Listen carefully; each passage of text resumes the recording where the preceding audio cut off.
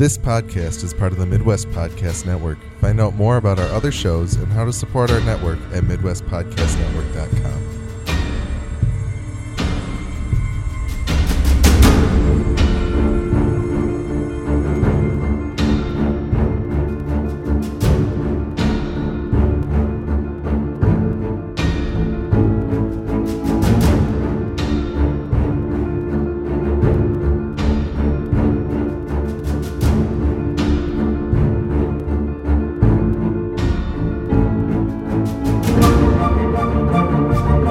Welcome to the Alienist Recap Podcast. My name is Alex, and I have not read Caleb Carr's The Alienist.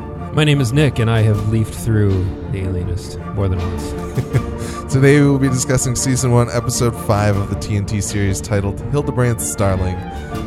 While we will not be spoiling any of the book, and by extension any future plotlines of the show, we will be discussing the details through Episode 5 of the series, so pause this and go catch up before you listen to the rest of the episode. You can find more episodes of our podcast at thealienist.tv, and you can send feedback to feedback@thealienist.tv to tell us what you think of our podcast and share your thoughts on TNT's or Caleb Carr's The Alienist so we can read them on our show. Send us corrections, observations, or anything regarding The Alienist or our podcast, much like our friend Sue did. Sue wrote in and said, "Love your podcast and look forward to it after every episode." Thank you very much. That's very kind of you. Oh, yes. Your insight and Nick's knowledge of the book makes for good listening. I'm reading the book also. I did want to mention two things. I think the cloth that Laszlo found under Mary's bed was his blood-stained shirt that she helped him with, which is interesting. We'll come back to that in a second. Yeah. And the chalkboard is a big deal in the book. Confirmation from another reader. Thank you. And that's why it was a big deal when Laszlo threw the piece of chalk to John when he told Laszlo about what he learned at the dentist. Nick is right that Laszlo usually does all the writing, but he let John write it on the board. ! At the end of that one. See, wasn't that so exciting? It's fantastic. You guys should also watch the short video on TNT about how and where they filmed the show in Budapest. It's pretty amazing. Keep up the good work, Sue. Thank you, Sue. I have not watched that yet, Sue. But that sounds awesome. I'd like to see a little bit more about where they're shooting and how they're making it New York-y and everything. So, yeah, I watched just a brief BTS thing before they actually released the series, before the show started, and I don't know if it delved into that, but I don't really remember. It's just very interesting, the idea that it feels like New York. Oh, yeah. And the fact that they made Budapest feel like New York is cool. That's awesome. But yes, the shirt on Mary's floor being Laszlo's with the blood stain on it. That's pretty good. Yeah, it's just something that I didn't really think of, and it makes sense, and it kind of, him being puzzled about it makes more sense now, because he's kind of like, what is this doing here? What is that? What is that laying here on the floor, rather than, in the wash or something like that. Clearly Mary's kind of squirreled it away for, I mean, pretty much the same purpose that we kind of thought he was sniffing it for initially. Like, it's going to remind her of him. Yeah, exactly. It's even funnier now to think about his reaction to this thing, because he's such a robot that he's like, why would she have this dirty shirt? Even the way he like doubles back and looks back at the room before it went to commercial, I was like, why did he do that? But he's still like trying to figure it out. Yep. Yeah. What did Freud say about? Yeah. Thank you, Sue, for writing in, and thanks for listening, Sue. Very much. We have had, we've done a few shows together, and I feel like this is the one where we've had the widest feedback in terms of like different people. Yeah, I feel like we've gotten we've had consistent people like Bruce on Gone to Texas, and a few other people, Katrine for one on Westworld, right. And where they just repeatedly write back to us, which is awesome. But it's also cool to hear from many different people like Sue and all the other people that have written into us. It's very cool. It is. I hope that everyone who's written in is still listening. They're not just like listening to one episode and then no, and I think a lot of them do. And let us know that you're still there, because we're insecure and want to know these things. But also, come watch Westworld with us in a couple weeks. If you have not in the past, please do join us for Preacher when that comes back.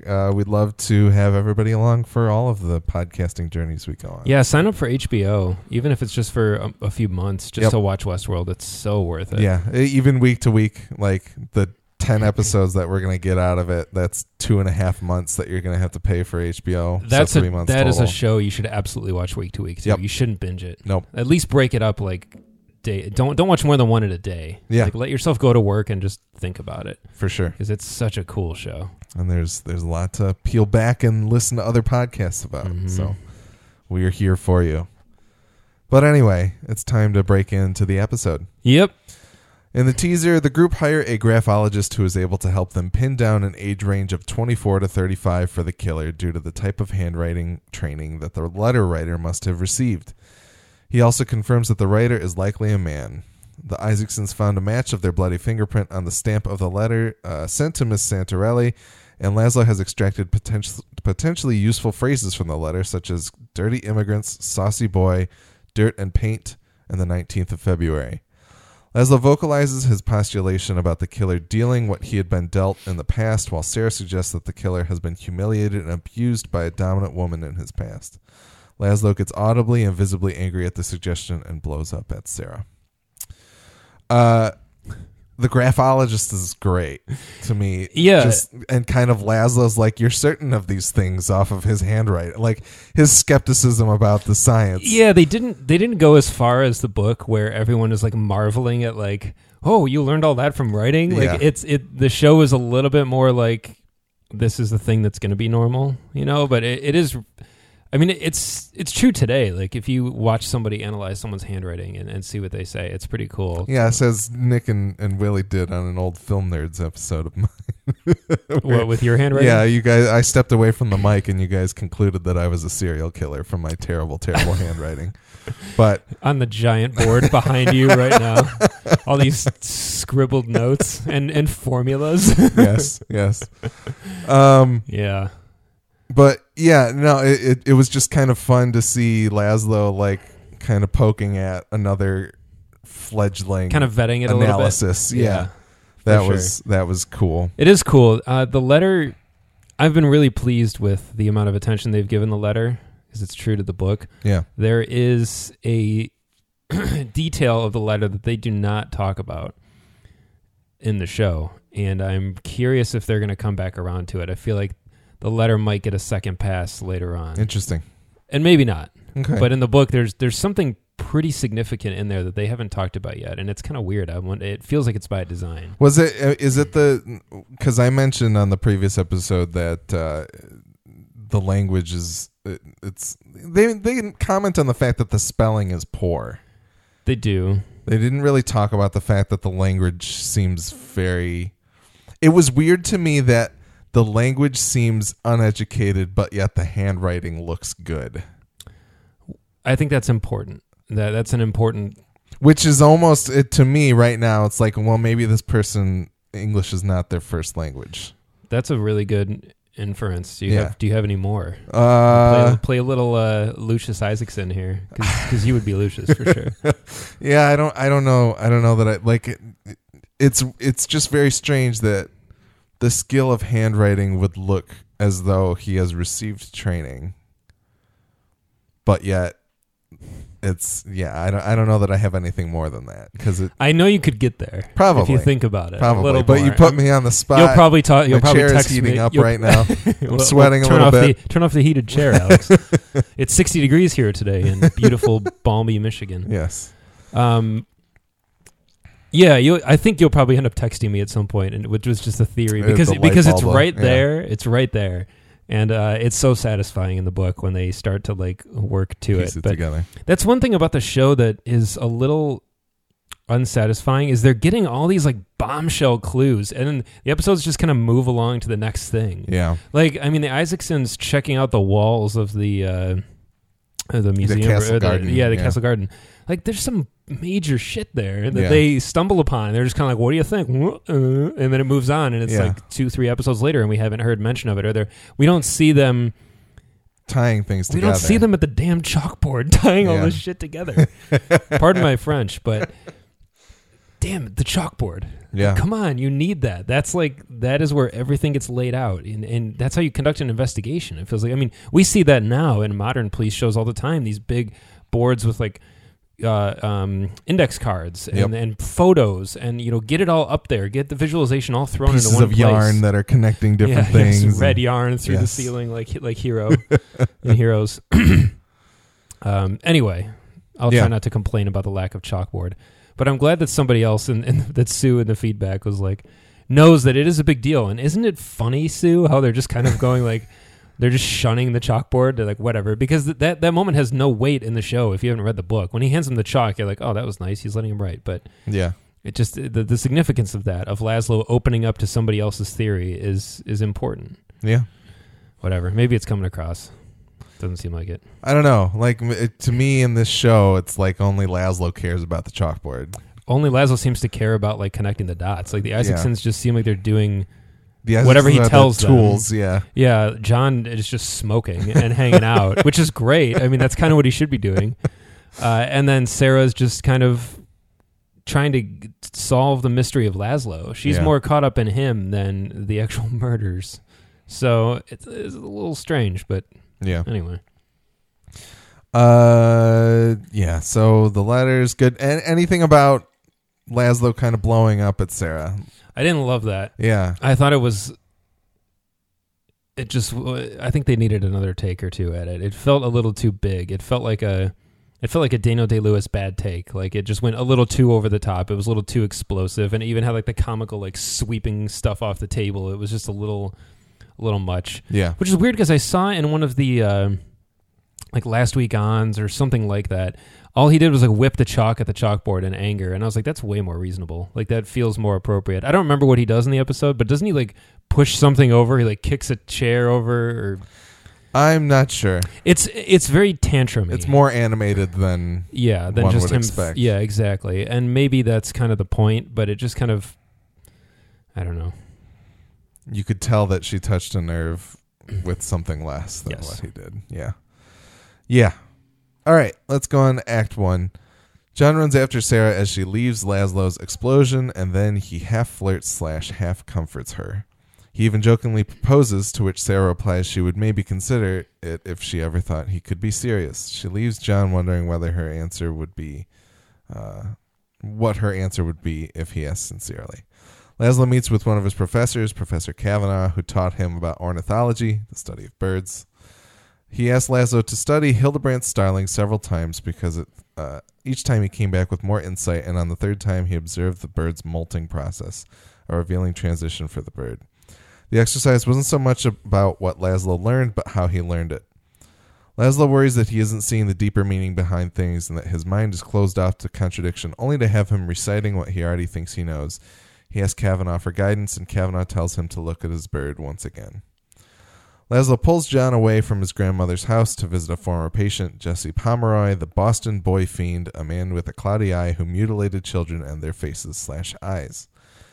Laszlo's original theory was that Jesse did it out of envy, not that he was a madman, but Jesse toys with Laszlo and eventually assaults him with a knife, leaving Laszlo unsure of why Jesse actually killed the children. So John and Sarah, we touched a little bit about this previously in the past because in the book, John does propose to Sarah and Sarah just slaps him, right? Or punches him. I think she throws him in the river. Oh, she punches him and he falls in a river. Okay. I've been saying that for episodes now and I could be making that up, but I'm pretty sure it winds up with him in some small body of water. And because he's drunk and he's just like upset about his broken engagement and he's just kind of like offhand. It's like, hey, why don't we get married kind of thing. Yeah. Like one of those jokes, like if both of us are still single when we're 40, why don't we get married? But he just kind of throws it out there and she's so like appalled by the embarrassing drunken proposal that she like pushes him in the water.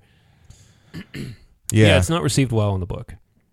Yeah, and the reason that it all starts in the show is because she calls him handsome and indolent because they're referring to like John's they were talking about the upbringing of John and how his mother not being there, whether or not it affected him in that teaser section, and John or Sarah says that's irrelevant because he's handsome and indolent, but it's something completely different than the killer that we're dealing with.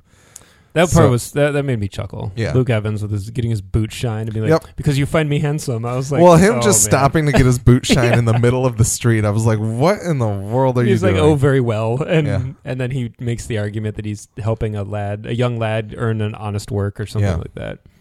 Yeah, the whole scene was funny. I was like, we're getting to see Luke Evans kind of do his thing in the world. And That was a pretty more action. I have to say, I was listening back, and I feel like I've commented on this previously, but I was listening to our previous episode, and the voice that you put on when you do more is almost exactly Luke. Like, it sounds exactly like Luke Evans. It's good. I'm so pleased to hear that. It's a very good Luke Evans impression. So Luke Evans is just one of those guys where he's a movie star, man. Mm-hmm. He's always good, and I like that he kind of dips into like his Gaston inkwell for a second here, and he's like, I got this. Yeah, he's like, I'm going to put the charm on. Mm-hmm. Yeah, the totally like buffoonish. The only thing, I mean, that was appropriate. I didn't think Sarah's reaction was very in keeping with her though, because she kind of laughs, and it's not a laugh like I'm laughing at you. It's like, oh, John, you're so. Yeah.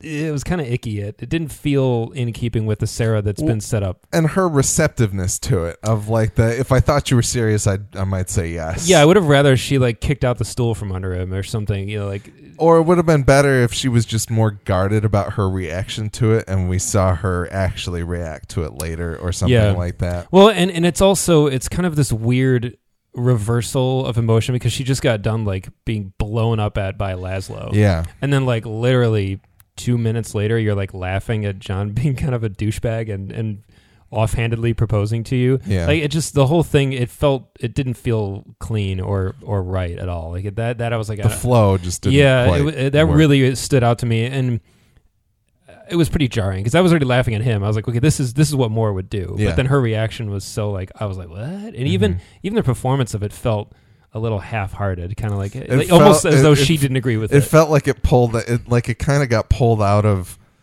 that scene was pulled away from The Alienist and put into a romantic comedy, and then it kind of gets put back, and it feels like it belongs elsewhere, even though John works.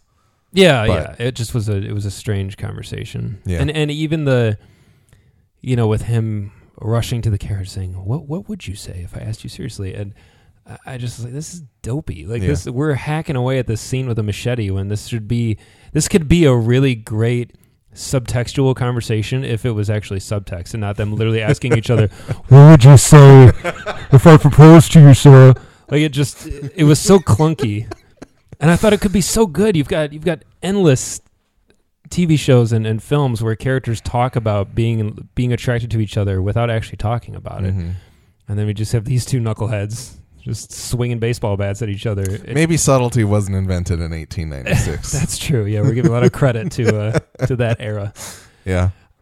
I don't know. That whole scene, it started off well, and then by the end of it, I was like, ugh. Skip. Next. Let's get out of this garbage. Yeah. Well, let's do that. Professor Kavanaugh. Is he in the book? Did you know who he was? No. The actor? Who? No. Did you recognize him? I was like, that looks like an old man that I should know, but I don't know if I do. Nick's choking on his drink right now. That looks like an old man I should know. Write that down under the MFN movies. Okay. We have a list of movie titles that we've already come up with the titles for these movies that we have yet to make, but we're going to make them. And that looks like an old man I should know needs to be added to the list. He's David Warner of Tron. Of Tron, yes. Oh man, he is Dillinger the Elder. I didn't recognize him without glowing red neon exuding from his body. You know, I think that was probably a deleted scene. He's just in that chair. Just Laszlo walks in and the room's just pulsing red. He's got the old identity disc still. Ugh.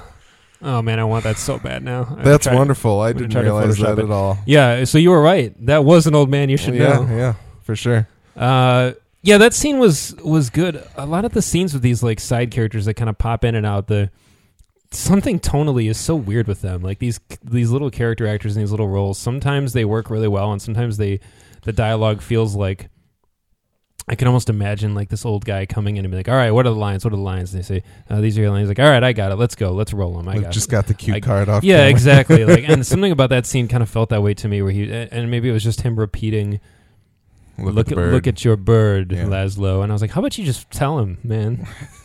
He's not paying your ass anymore. Tuition. Well, maybe he's just an ornithology professor, and he's like, I don't know what this kid got out of my class, but Yes, if he was like my ornithology professor, he'd be much more truthful and forthcoming with his knowledge instead of saying, look at the bird. Yeah, because that's what college is about. It's about being coy and seeing what your I was like, what your students come to you with. Aren't you just the intellectual? You can't even give your boy in the murder investigation a straight shot. Step 1, look at bird. Step 2, look at bird again. You missed something. Go back to bird. What a curriculum. Yeah, what an easy. That was an easy A for Laszlo. That was part of his senioritis. He was like, I'll take ornithology, I think. I'll just breeze through that. Yeah, I liked the sentiment of the scene, the idea that Laszlo is realizing that he's not as open-minded about things as he should be. It's especially true. With there is a lot of worth in the scene. Yeah, but it does. But see, now you're hitting us with subtext when it shouldn't be. Yeah. How about he just comes out and is like, oh shit, no murder? Oh man, what do you need to know? Like, how can I help? And instead he's like, look at your bird. Like, oh man, thanks, dick. You are tenured, aren't you? Yeah. Yeah. I do like the probably the realization that Laszlo is just, he's thinking he's gotten everything out of it that he needs to, and he's ready to move on. And it kind of directly addresses my complaint from a few minutes ago that they're just passing over. They're taking evidence and they're saying, all right, throw it on the board and we'll come back to it. And especially in regard to the letter, I think that there are... Laszlo knows he's pretty brilliant, and I think he's like, oh, let me look at this thing. Okay, there's 5 facts I can glean from this, and that must be it. Yeah. Rather than continuing to revisit it. He's instead of digesting it, he's just kind of like looking at it and sees what he sees. He's also not being open-minded to all the possibilities. He's already made up the story in his mind, and he's not open to other interpretation. Yeah. And there's a reason why in a lot of police movies and shows we have those montages of them scattering pictures and then rearranging them, putting them in different orders, and taking them home, putting them in a different room to give them having other people come and look at exactly to give them a new light. You know, like in Ace Ventura when his dog lays down on Sean Young or on Ray Finkel's picture, and the hair makes the hair, and then he realizes it's Einhorn. Yeah. I like to tie in Ace Ventura now that we've talked about that. Yeah. No, largely I think it was an okay scene, but not perfectly executed. Yeah, a lot of these scenes feel rushed. That's the only thing, that they don't feel like they have the room to breathe that they need. There's a lot in this series. I know they're trying to fit a lot in 10 episodes. Well, here's the thing. We are still talking about the first act of the show, and that is by far my biggest complaint. That's as true. Someone who's podcasting about it, which is albeit a very small audience, but they pack so much into that first act. Yeah, that was a big summary. That there's just a lot going on, and with most of the time, it's not even like, oh, these 3 things go well together, and then we find a big beat and stop. It's oftentimes just a lot all at once. So it's maybe one of those things where it's like, could this have been a single 13 episode season or 18 episode season? Yeah. But that's a dangerous road. The brevity of 10 episodes is still very promising. What'd you think about the Boston Boy Fiend? So that's a pretty big moment in the book. Okay. And it actually was the professor in the book? Sorry. I don't remember. Okay. I think I'm going to say no, not that professor. Laszlo does meet with a professor later, like probably midway through the book. They get a really big clue, which is actually kind of from the letter. It's kind of the trail that they go down is started by the letter. Okay. And he does meet with a professor who ends up helping them out quite a bit. Okay. But not I don't think Professor Kavanaugh. I think not specifically the ornithology professor. No, I don't think there's any mention of ornithology. Okay. I think Kavanaugh might have been the name of one of his former... his former professor that he talks about more than once, like his psychology professor, the one who really molded him, like his mentor, essentially. I think he does talk to him. Okay. Anyway. But yeah, so the Boston Boy Fiend... Yeah, the Jesse Pomeroy thing, it's pretty huge in the book, and Laszlo goes there with a specific theory in mind. And in the show, I don't remember what leads him to take John there. I don't remember what his reasoning. Well, and he explains kind of what we've been talking about of like people. He's like, you did well at Bellevue, I think is the name of the first place they went to talk to the Yes. supposed suspect. I'm sorry, I don't know why he took John. I don't know why he wanted to go visit Jesse. Oh, I think that's because it was just that's because it cuts from Kavanaugh's. You need to take another look at your bird, and they're on the train. Or John gets the phone call and then they're on the train. Yeah. So it's kind of Jesse being like, or excuse me, Jesse. Who's Jesse? Jesse's his first name, the killer. Okay. It's Laszlo being like, this is something that I dealt with in my past that I was confident in. He's very confident in the fact that he thought it was jealousy of these children with good eyes was the reason that Jesse was mutilating these children. So it's sort of in line with the book. It's not as far off as I thought it was. Okay.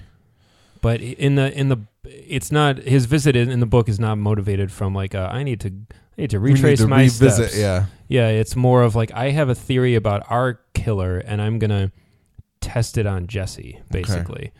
Although I think Jesse was a kid when he killed the kids. He was also a kid. And in the show, I think they do say he's been there for like some time. But yeah. Let me see if I wrote it down. In the book, it's pretty clear that Jesse's been in solitary for 22 years. Okay. Yeah. Yep. So he was probably a teen when he got locked up. And Laszlo was there in his trial. Yeah. And so Laszlo, it was like an early case for Laszlo. Mm-hmm. And I think Laszlo may have even tried to defend him in the book. Well, and I think that's what it was here. Like, it was Laszlo's... I think Laszlo had a diagnosis that he probably volunteered at the trial, but ultimately, what did it get Jesse? Which, if you can imagine, 22 years earlier, even from this year in the show, you know, he's not taken particularly seriously now. Imagine 22 years earlier in his career when he's fresh out of college. Yeah. So, I do really want to go back and rewatch that scene because it's a big moment in the book. And it's kind of the way it's written is kind of creepy. Like, it's a pretty unsettling visit. It is in a show, too. The way they have that wheel that he can walk around on is so creepy in the show. It's awesome. Yeah, just the constant... just the dragging sound of it. Yeah. Gross. Well, and the thing, like, I also liked John going to light another cigarette because he's a chain smoker now, as of this actual episode right here. And him giving that cigarette to Jesse is kind of like this is a peace offering sort of thing, and Laszlo brought him along because people like John Moore, John Moore. It just felt like it made sense, and it was like, you're here, be like, because Laszlo's not going to offer him a cigarette. No, Laszlo's just going to start talking to him. Yeah. No, Moore's involvement makes sense. I just was trying to remember what motivated Laszlo to go there in the first place. Yeah. So yeah, it wasn't explicitly called out in the show, but with the juxtaposition of Kavanaugh. Interesting. Yeah, in the book, it's pretty. He's got a theory up his sleeve, but he doesn't tell them. He's like, "I'm going to go talk to Jesse," and he kind of then reveals his agenda later. Okay. So yeah, Laszlo in the book is a lot more. Well, I'm growing to really love the Laszlo of the show, but he's definitely not as like confident or. And that's the thing is that I think he leaves the scene with Jesse being like, he's really rattled. Maybe I was wrong. Like I must have been wrong about, or I could be wrong about his envy. Mm-hmm. And it starts him down this path that we see of just kind of like not really feeling great about things. But we'll talk more about that. What's interesting is that he's got a really good theory. I think it's a great theory. And he lets Jesse tell him that's not true, and he believes him. He lets Jesse tell him, no, man, that's not why I killed them. You think it's because I was jealous that my mom wouldn't kiss my ugly face? And Laszlo just buys into it. And I feel like when dealing with somebody like this, who's clearly in a different place mentally than the rest of us. You have no idea what he subconsciously is doing. Or if he's just messing with you now. Yeah. Because he knows he's inside your head. Yeah. I think that... Well, but I think that's what Laszlo walks away with is not so much... Well, it is. I might have been wrong, but it is the idea of like maybe there are people that are truly just mad. Yeah. So, maybe the entire crux of his belief system is at stake here. Yeah. Anything else? Act 2? I don't think so. All right. John dreams about his drowning brother who gets replaced by a drowning Bernadette/Joseph, also known as the child on the roof of the Golden Rule. Mm-hmm. He awakes to Laszlo on the train, who explains the only thing he learned from seeing Jesse is that he doesn't know as much as he thinks he does. Roosevelt gets stopped by the mayor during a morning horse ride to find out that the police have a suspect in the well-off community, the quote-unquote 400, who are the 400 most fashionable socialites in the city. The 1%, basically. Yeah, the 1% of 1896 New York. That the community would rather handle themselves. Roosevelt tersely agrees to let the family handle it. However, Roosevelt grills Captain Connor to try and find out who the suspect may be, but Connor plays coy as the Isaacsons inform Sarah what types of sex acts could occur between a man and a boy. The Isaacsons receive handguns from Roosevelt and orders to go learn how to shoot with them, while Sarah receives orders to look into people of means who may be suspects for the crimes at hand, since the police force won't share information with him. Anything about that John dream? With his brother drowning? It's really good. I liked it. It was a good sequence. Yeah. I think that's something in the book that does weigh on him from time to time, that he feels somewhat responsible. Yeah, and they did have that sketch superimposed, the one that he salutes in that scene earlier in the series. So I thought that was a nice little touch there. God, that's still like one of my favorite scenes. Yeah. Roosevelt and the mayor. Roosevelt just horse riding in the morning of like the. Does he ride a horse to work? Is that? Maybe. All right. I'm okay with that. When I'm riding my horse on over to visit my ornithology professor, I don't like being stopped by the mayor. I feel like as I went to write my notes, I was like, is he riding through Central Park, or is it like his backyard, or where are we right now? I don't know. He may have just been out for a morning ride. Yeah. That's true. Establishing shots are a big thing missing from this series. Maybe because they just can't pull the camera back on Budapest too far for some reason. I don't know. Some regulations against drones. Maybe. The guy who plays the mayor sucks. And it's not him. I've seen him in a ton of stuff. He's one of those character actors that just pops up all over the place. Yeah. But he just doesn't look like a mayor. He doesn't look, and maybe shame on me for having a cartoon idea of what a New York City mayor in 1896 would look like, but it's not that. And the way he carries himself he just looks too modern. There's nothing in his like affectations or look that make me feel like he's even got like a gross patchy beard. It's not even like, I feel like everyone from that era was either clean shaven or had the most bitchin' facial hair, and there was no middle ground. And he just looks like this. I don't know. It's really jarring. He's also like this small guy. He just looks like Mr. Burns, but like not in like a way that makes sense. Like a small, powerful man. He just is. Yeah, you would think that he would be. I mean, like when Michael Ironside rolls up as J.P. Morgan, you're like, whoa, shit. Yeah, like that dude matters. Even when he just walks by in the opera and he's like, DR. This is an actual picture of Lafayette Strong, the mayor of New York, that is being portrayed. That looks like Ben Kingsley. Ben Kingsley with, as you said, bitch and facial hair. Yeah, look at that. Yeah. That's not on this dude. Yeah, so that guy bothers me. Sorry, small gripe, but I don't think that's great. I don't think that's great casting. No, that's fair. And I mean, he's not like, you've seen him around. He's one of those character actors that's in a ton of stuff. Yeah, his name is Peter McRobbie. He's been in like Lincoln and a bunch of other Spielberg stuff. But he's not like, this isn't some git. This isn't like Bryan Cranston where you need to keep him in there. Just find somebody else. He's the priest or the father in Daredevil. Yeah, and he's in Stella, the Michael Ian Black and David Wayne and Michael Showalter series. Beautiful. Anyway. Yeah. I don't love him. But and that, I mean, the scene, in terms of the context of the scene that they're like it, these are your two least favorite people in the show talking in one scene, and it's kind of like, all right. Well, the thing is, I really root for Roosevelt. I'm still waiting. Waiting for him to turn it on. Yep. And he kind of gets there in this episode a little bit, but even then, the way he just sits there blinking all the time, I'm like, I feel like what is being said in this scene, the unspoken words that the mayor is saying, like, I feel like they're just soaring right over TR's head, and he's just thinking about, like, his next safari. Like, he's very just kind of like, okay, whatever you say, and then he just rides out. He just kind of, it's just such a bland performance. It bums me out. Yeah. But I'm still rooting for him. I'm hanging in there. But I get what he's saying. He's basically saying, let the rich people govern themselves. Yeah, don't touch the rich people. Let the family handle it. That kind of thing. Yeah. Yep. Gross. And then Roosevelt and Captain Connor.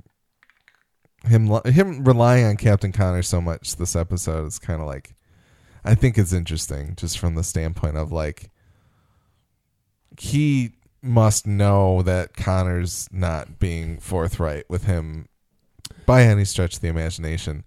And you can tell by some of the language that he uses, especially regarding the Willem address later.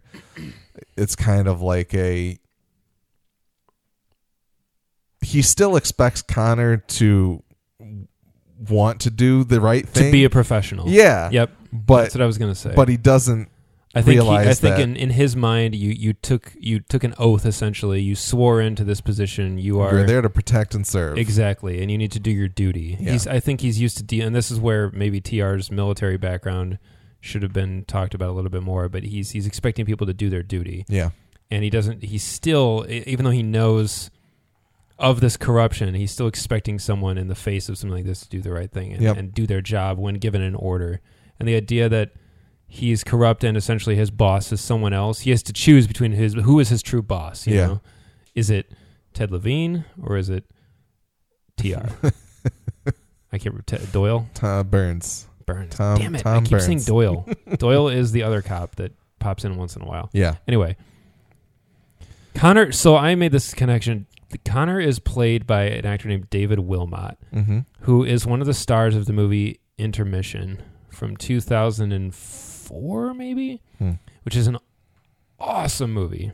Never seen it. Which features early Cillian Murphy and Colin Farrell and David Wilmot and Kelly MacDonald, star of Boardwalk Empire, and the girl who played Moaning Myrtle in Harry Potter, Shelley... Anyway, all relatively big actors from Ireland in general who went on to like do things, and David Wilmot didn't really do much. But anyway, I didn't recognize him because he's like an old guy in this, or like an older middle-aged man in this, and he's like roughly my age probably in Intermission. Even looking at him on IMDb, like his IMDb shot, he looks very baby-faced. So different, yeah. And I didn't know that was him, and he's so good in that movie. It's a great movie. You would love it. And it's kind of like Irish, I don't want to say Pulp Fiction, but it's got a lot of crisscrossing stories, and a lot of them come together in really cool ways. And anyway, it's a good flick. If anyone's ever seen it, write in. If you haven't, check it out. I rented it from Family Video when it was an R3, actually. All right, back in the day. I'm dating myself. Good to know. Any more than I already have. But anyway, David Wilmot is great in that, and he's so good in this. Connor is such a throwaway character in the book, and the way they even show... Oh, it's from 2003, Intermission. Colm Meaney is in it. How did I forget Colm Meaney? How on earth could I forget Colm Meaney? Anyway, I really love that they chose him and what they're doing with him and really expanding him in some weird ways.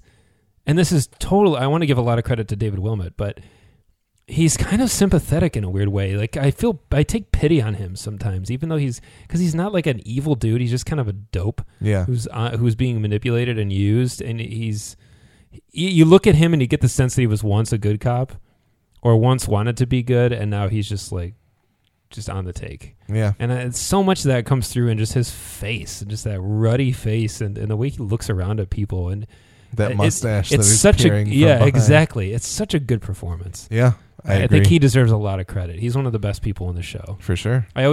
He's like some of the side characters in Deadwood, where you just get excited when they show up because you're like, something cool is going to happen. Anything about the Isaacsons and Sarah talking about sex acts between a man and a boy? It's kind of a funny question. You wonder what prompts it, and then Marcus just so matter of fact. Yeah. They're just so scientific about everything. Yeah, and their clinical description of everything exactly. It's so great. Yeah. It's just the way they are in the book. It's so fun. Yeah. They're great too. I really like them. Mm-hmm. And they get guns, and Sarah has to investigate things. Even the way they take the guns is funny. What did they say? A Colt double action. Great choice. Thank you, sir. And then they just leave. Yeah. They're like, we're going to go shoot some shit. Yeah. They remind me of like the, I don't know. They're the two that are like, oh, we are policemen. They're like the Thermians from Galaxy Quest. Yes, exactly. But, yeah. On to the next act. Sarah finds Laszlo eating at Delmonico's once again, which was confirmed to me by IMDb credits because there's a Delmonico's waiter there. To let him know that Roosevelt has asked her to find a wealthy suspect that has committed lewd acts with children in the past, and she found complaints with leads. One with the suspect's name redacted, likely by Chief Burns, and another one connected to the head of the Episcopal Church. She and Laszlo go back and forth about her father's upbringing of her and her taste in whiskey, which Laszlo notably doesn't share. She also calls Laszlo out on being similar to Roosevelt and that they both could disagree with most people on most things, which is a beautiful line. Mm-hmm. The Isaacsons have dinner with their mother and Marcus's love interest. We find out that they were named after characters in Shakespeare's Julius Caesar since their parents were reading it to learn English, and they didn't want their children to experience as much anti-Jewish sentiment. Yeah, the Delmonico scene is quite good. It was very good. It's quite good. It was as good as a Delmonico steak. Yeah, and Laszlo saying, I find Commissioner Roosevelt capable of disagreeing with most people on most things. And then she says, you're a similar temperament then. And then he's just like, well, I can't disagree with you because then I would. It was good. It was really good. They have such good scenes together. Yeah. They work really well together. I loved the wine and the whiskey. Her ordering the whiskey and one for him. Yep. And what does she say? Something about not suitable for his. She Nolan's a line on him. Something he says about the wine. She flips it over onto him regarding the whiskey. I'm not sure if I caught that one or not. She does the Christopher Nolan thing where he says a line to her, but then she flips it back over on him regarding the whiskey because he says something about the wine. Maybe it's not to your liking or something like that. And then they sip the whiskey together and she basically says it back to him. And he kind of has this look in his eye of just like, man, this girl's she's my match. Well, and even that, just after she leaves and he takes another sip of it and is like, and he coughs it up a bit because that whiskey burn just hits his throat. It was just, He's used to just drinking wine, I guess. Yep. Not whiskey, not a frontier drink. Nope. Yeah, that was a great scene. This is what's frustrating when some of the dialogue in some scenes is so uneven and so clunky because you can have such like well crafted and finely woven scenes like this where the dialogue is so compelling and there's not a wasted line or a wasted breath. And then you get scenes like the one at the beginning of the episode where she and John it's just not working. It's so frustrating. And the show just like totally nails a scene and you're just like, woo. When they get to the next one, you're like, hey. Yeah, I guess, okay, so this episode was written by E. Max Fry. And then this one was written by, or the previous one was Gina Gianfredo. Like, it's got to be one of those things where it's just like, they apparently have a writer room. It's not like it was all Cary Fukunaga sitting down writing it.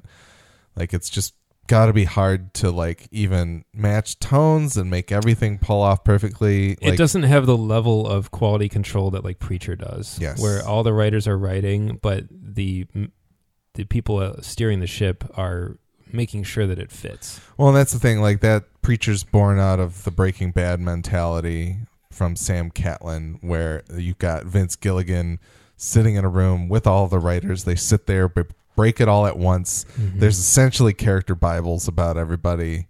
Like how much of that is going to exist for a show that is built to last one season? That's true.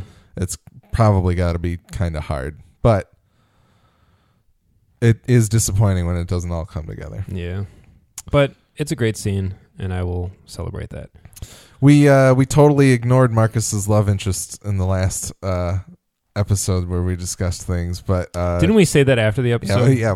It's in there. We mentioned that. We skipped over it, but this time around they're having dinner with Well, she has something to do in this episode. Yeah, it's worth. And it was getting like the fact that the mother stays silent through the whole thing of like maybe part of it because was she only speaking in like Yiddish in the previous episode? Do you remember? I think she was speaking German or German, maybe. Okay, but I could be wrong. Because part of me was like, is she quiet because she doesn't want to say anything? She's not approving of the situation at all, or is she quiet because she doesn't want to be rude and speak German in front of someone who doesn't know German, or like it wasn't completely clear to me. It could have been several different things, and maybe it was a combination of all of them, but I still enjoyed the portrayal. Mm-hmm.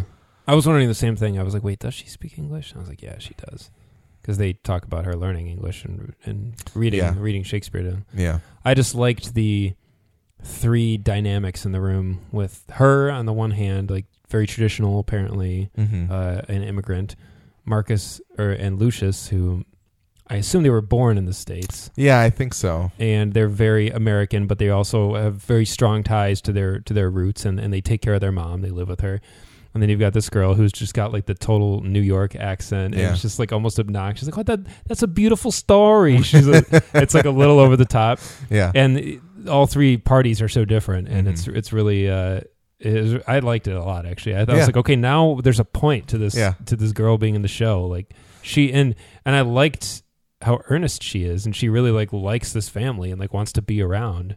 And the mom's just not having it. She's seeking the approval of the mother, who wants nothing to do with this girl, which,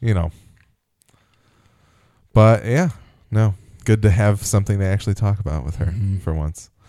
Act 4, Laszlo pays a visit to the bishop of the Episcopal Church to learn about about a congregant who has some trouble with the police. After having his memory refreshed by a report provided to Laszlo by Sarah, the bishop lets the name Van Bergen slip, mentioning the congregant's mother had him sent away to Switzerland for a quote-unquote rest cure. The bishop and Laszlo share words about each other's profession when Laszlo goes to leave and finds a calendar with important dates highlighted in red, including February 19th. He asks what that day was, and the bishop shares that it was Ash Wednesday. Laszlo then goes to observe the congregation of a poorer church as they leave, recalling the killer's words from his letter as he watched. So Laszlo at the Episcopal Church, the bishop character, they get to play Red Rover. Oh, something about that visually just freaked me out. Yeah. The idea that they have this report that he takes to the bishop and he accidentally lets Van Bergen slip as a name seems implausible to me, but then again, it's one of those things where it's like they got to have something to drive the story forward a little bit. Yeah. But the barbs they trade about being, because the bishop asks, how would God distinguish an alienist somehow differently from like an alchemist or someone of other questionable sciences, essentially. And I just thought I always love whenever Laszlo shits on religion, organized religion in some kind of form. But any thoughts on the? I liked the latter part of the conversation a lot more. Once they get into the church, I thought it really like started getting to like a really cool place. Yeah. The stuff outside, it's just very like police procedural show-y, where like, this is my name, this is your name, here's the thing I want, do you have it? And it just was kind of, I don't know. The show, I think, doesn't do well with just walking and talking. Mm-hmm. The plot exposition is not as good as some of the character exposition. Right, yeah, exactly. Yeah. So, but the once they get inside the church and they are kind of, like you said, throwing these barbs at each other, I started to really enjoy it. I was like, this is pretty cool. Yeah. Also, in Act 4, we get Teddy stopping by Laszlo's to learn that the quote-unquote suspect the police have hovered around is Willem Van Bergen. Teddy understands why the mayor wants him to look the other way, learning this information, given the Van Bergen status in society, and Laszlo encourages the same, since he doesn't believe Willem fits the bill for the killer. The killer is likely a much lower upbringing, commenting about quote-unquote dirty immigrants in the letter, very unlike the bishop's golden-haired choir boys at the Episcopal Church. But Teddy thinks now is the time for action, so he pulls Captain Connor into his office and insists that Connor get an address and information on the whereabouts of Willem Van Bergen discreetly. This is certainly the more interesting part of the act. The idea that Laszlo thinks Willem is a bit of a red herring here. Yeah, I think he thinks that Willem is a problem, that he's probably done some dirty deeds, but he is not this particular killer. He's not this murderer. He doesn't really give a lot of support to his argument, though, other than what you just said, where he talks about him being from a different social structure, different social. What's the word I'm looking for? Just a different class altogether. Yeah. Well, and I think some of it is I think part of it could be just it might be Laszlo being like, my thoughts on this will be lost on Teddy, so I'm not going to bother explaining myself. That's true. Or Teddy's too headstrong, and he's not going to listen to me anyway. He's going to do what he wants.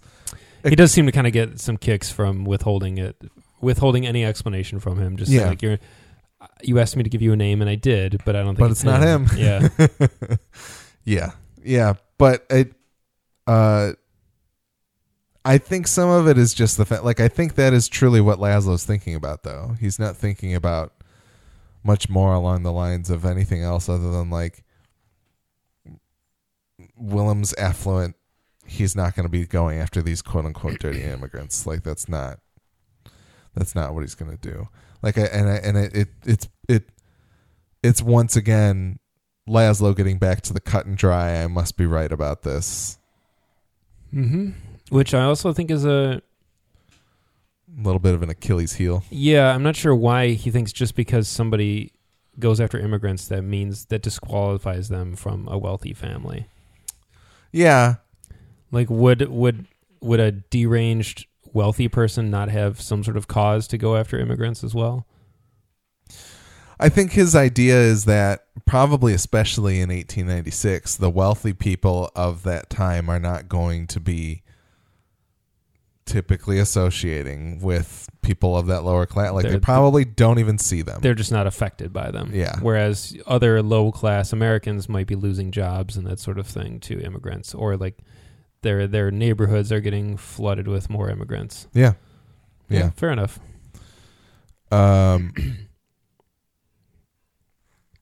Yeah, no. And Teddy specifically asking Connor to work on this discreetly, I think, is also important. But Teddy saying it's time to take action was that's such a Roosevelt line, and it was not delivered with any Roosevelt gusto. It's time to take action. Yep. Oh, okay.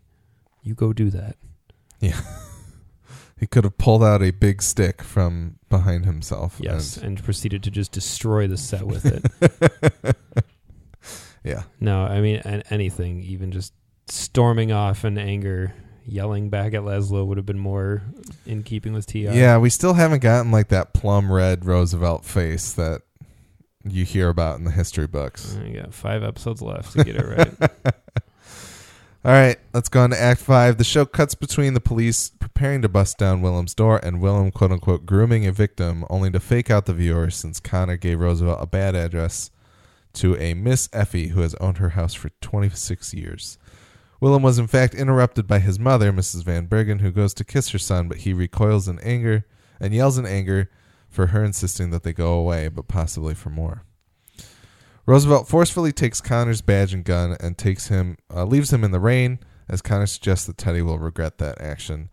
And finally, Laszlo explains to John that all of the killings they have found, the unnamed black boy, Aaron Morton, Giorgio Santorelli, and Ali Ibn Ghazi's deaths are all connected to holy days in the Episcopal calendar. And although Giorgio's body was found on March 3rd, the killer mentions observing him on February 19th, which is Ash Wednesday, as we know. And Laszlo insists that this is a pattern and that the next kill will likely happen on May 14th, the Feast of the Ascension, which is only in a couple days.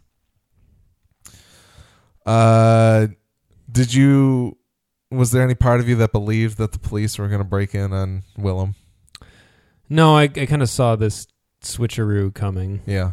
I'm trying to think of how many other times I've seen that happen, exactly. But it seems like very... It was very well done. Yeah. It was very well done. Yep. It was very convincing. Mm-hmm. The approach to the door was so cool. That shot of them going up the staircase was so beautiful. Yep. It was just, it's such a gorgeous show. It is. I think we're going to say that every episode. But the build-up was very good. Mm-hmm. But then I figured, I was like, it's not going to be the right place. Yeah. Because the Bergens live in a mansion all their own, probably. And Yeah. I was like, they're not just walking up the main stairwell in the Van Bergen mansion. Yeah. Plus, we've seen it before Mm-hmm. from the inside somewhat. So, I don't know. Anyway, his reaction to his mom trying to kiss him was pretty creepy. Yes. I was Yeah. like, ooh. Like, but has his mother forced herself on him? Yeah, maybe previously? some weird stuff going on there. Yeah. That could account for some of his lewd defects. actions. Yeah. Yeah. Yeah. That's what I was. He's a thinking very as well. creepy character. The performance is very unsettling and very effective. Yeah. Him being reduced down to, you see him as this kind of predator when he's out talking to the boys and when he's in control of the situation and when he comes into like the candy shop or the malt shop, whatever it is, and is talking to them. He's very much like in command, and then in front of his mom, he's like this angry little squealing kid. It's definitely pretty sad and weird. Yeah. Yeah, the thing is, it's like, I don't know, is Willem supposed to be a teen? Or do you just think he's just like an older child? I think he's in his 20s. Yeah. Seems like he's in his 20s. He seems like this weird, like, boyish, strange person. Yeah, still living there. It seems like he was involved in the church in some capacity, but then was sent away overseas for a while to try to get better. I think he's supposed to fit their profile of like, early to mid 20s to early 30s kind of thing. Connor losing his badge. Probably the best Teddy scene that we've had thus far. That's what I'm saying. We finally got a little glimpse of that when he just rips that off of his jacket and then asks for his weapon. Yep. And yeah, And leaves him there. finally we got a little bit of the Teddy we've been wanting to see. Mm-hmm. And I liked that a lot. And I liked Connor's just kind of anger at it and just being like, "Oh man, this is a bad idea." Yeah. You don't know what this is gonna mean for you. But I'm just proud of Roosevelt for recognizing that he was set up by Connor. That it was not that Connor received a bad tip, because he knows he's capable of figuring it out. Yeah, Connor's performance was like, I paid good money for that address. Like, no, you didn't. Don't think so. Yeah.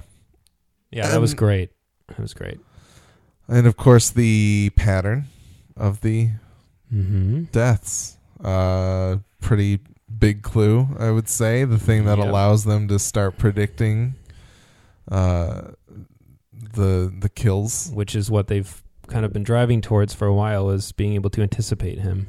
Yeah. And it's very exciting. And Laszlo found it. It was a cool moment watching them kind of work together on that and come to this realization of like, even if it's a far-flung theory, which I don't think it is in the way it's presented, it's something. Yeah. It's some hope. It's something to grasp onto and say, okay, we've got a plan. Yeah, we can start working towards some way. We're not just following the breadcrumbs. Intersect with this killer instead of just trailing behind him completely. Exactly. Yeah, for sure. Well, I think that's about it for this one. Yeah, all in all, it was a middling episode, I thought. It had a lot of stuff in it that I was kind of like, okay, like that's fine. Yeah. There weren't a lot of scenes or sequences that really leapt out at me as like, oh yeah, that's awesome. Like, but when you're coming off of the end of episode 4, which is so good, and in general, that was a really strong episode. This one kind of felt like a little bit of like falling action. Yeah. But I think the next one is gonna be pretty sweet. Well, we can talk a little inside baseball. We are recording this the day that we're about to record our next. I actually texted you that before anyway. Yeah, and you knew. Yeah, you for sure. You did know that there would be more to talk about with the I felt pretty episode. sure that there was going to be some pretty big stuff. Yeah. So, and I guess I forgot to mention earlier, I did text you something before this week's episode to say, I was wondering, after viewing episode 5, which we just discussed here, if maybe Willem was being set up by the kids of the brothel. Right. The idea that that they were telling the police, a guy with a silver smile, just to try to get him out of there. Yep. Or maybe partly maybe to get rid of Willem, maybe somewhat defending the other guy, the actual killer, or like something in between. Just something like, it's like, why is Willem so clearly fitting this profile? And I think it's because they're of the mind that this is something that he could be doing. This is, or that the kids want them, because we know that he's done things with children in the past, and maybe the kids who have survived things with Willem know that they need to get rid of him or something like that. But I think that's an interesting theory. I don't know how much water it holds, or I haven't really put too much more thought into it, but yeah. I think that would have a lot of coordination on the part of a lot of different kids from a lot of different places. But it's as Sally said earlier, of like when Laszlo asked, how do you guys know who you can trust and who you can't? And Sally just kind of says that after a while you learn. And I think it seems like the boys all seem close. They're playing games together. They walk around during the day. So, I want to go back. I'd have to go back and rewatch kind of how they get the tip on him to begin with, because they get the silver smile comment from John. Gets it from the boy at New Paris's Hall, who is enlisted by not Paulie, but who's the other guy, the dude underneath him? Oh, Biff. Biff, yeah. That's who's true. Enlisted by Biff to then. So maybe Biff doesn't want Willem around. That's true. But anyway, a little weird there because Paulie and obviously Chief Burns and everything. Paul Kelly. Yeah, Paul. They're all in on the conspiracy to get Willem protected, essentially. So maybe that doesn't all come together. But I don't know. Anyway, it was just a thought that I had. So unless they're concerned that his lewd actions are going to call attention to the 400, and so they think by getting rid of him, yeah, I don't know. We don't know. Anyway, just a thought.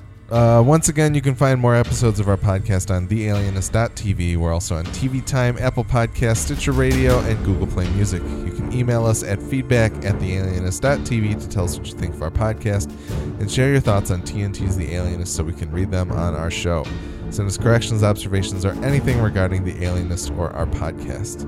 The Midwest Podcast Network has other shows about video games, horror movies, HBO's Westworld, and AMC's Preacher. Find out more about these shows as well as how to support our network at MidwestPodcastNetwork.com. Our theme music is the song Division by Kevin MacLeod, and it's being used under an Attribution Creative Commons license. That's all for this episode of The Alienist Recap. We can't wait to see what next week's episode of The Alienist brings, but until then, we'll see you at the chalkboard.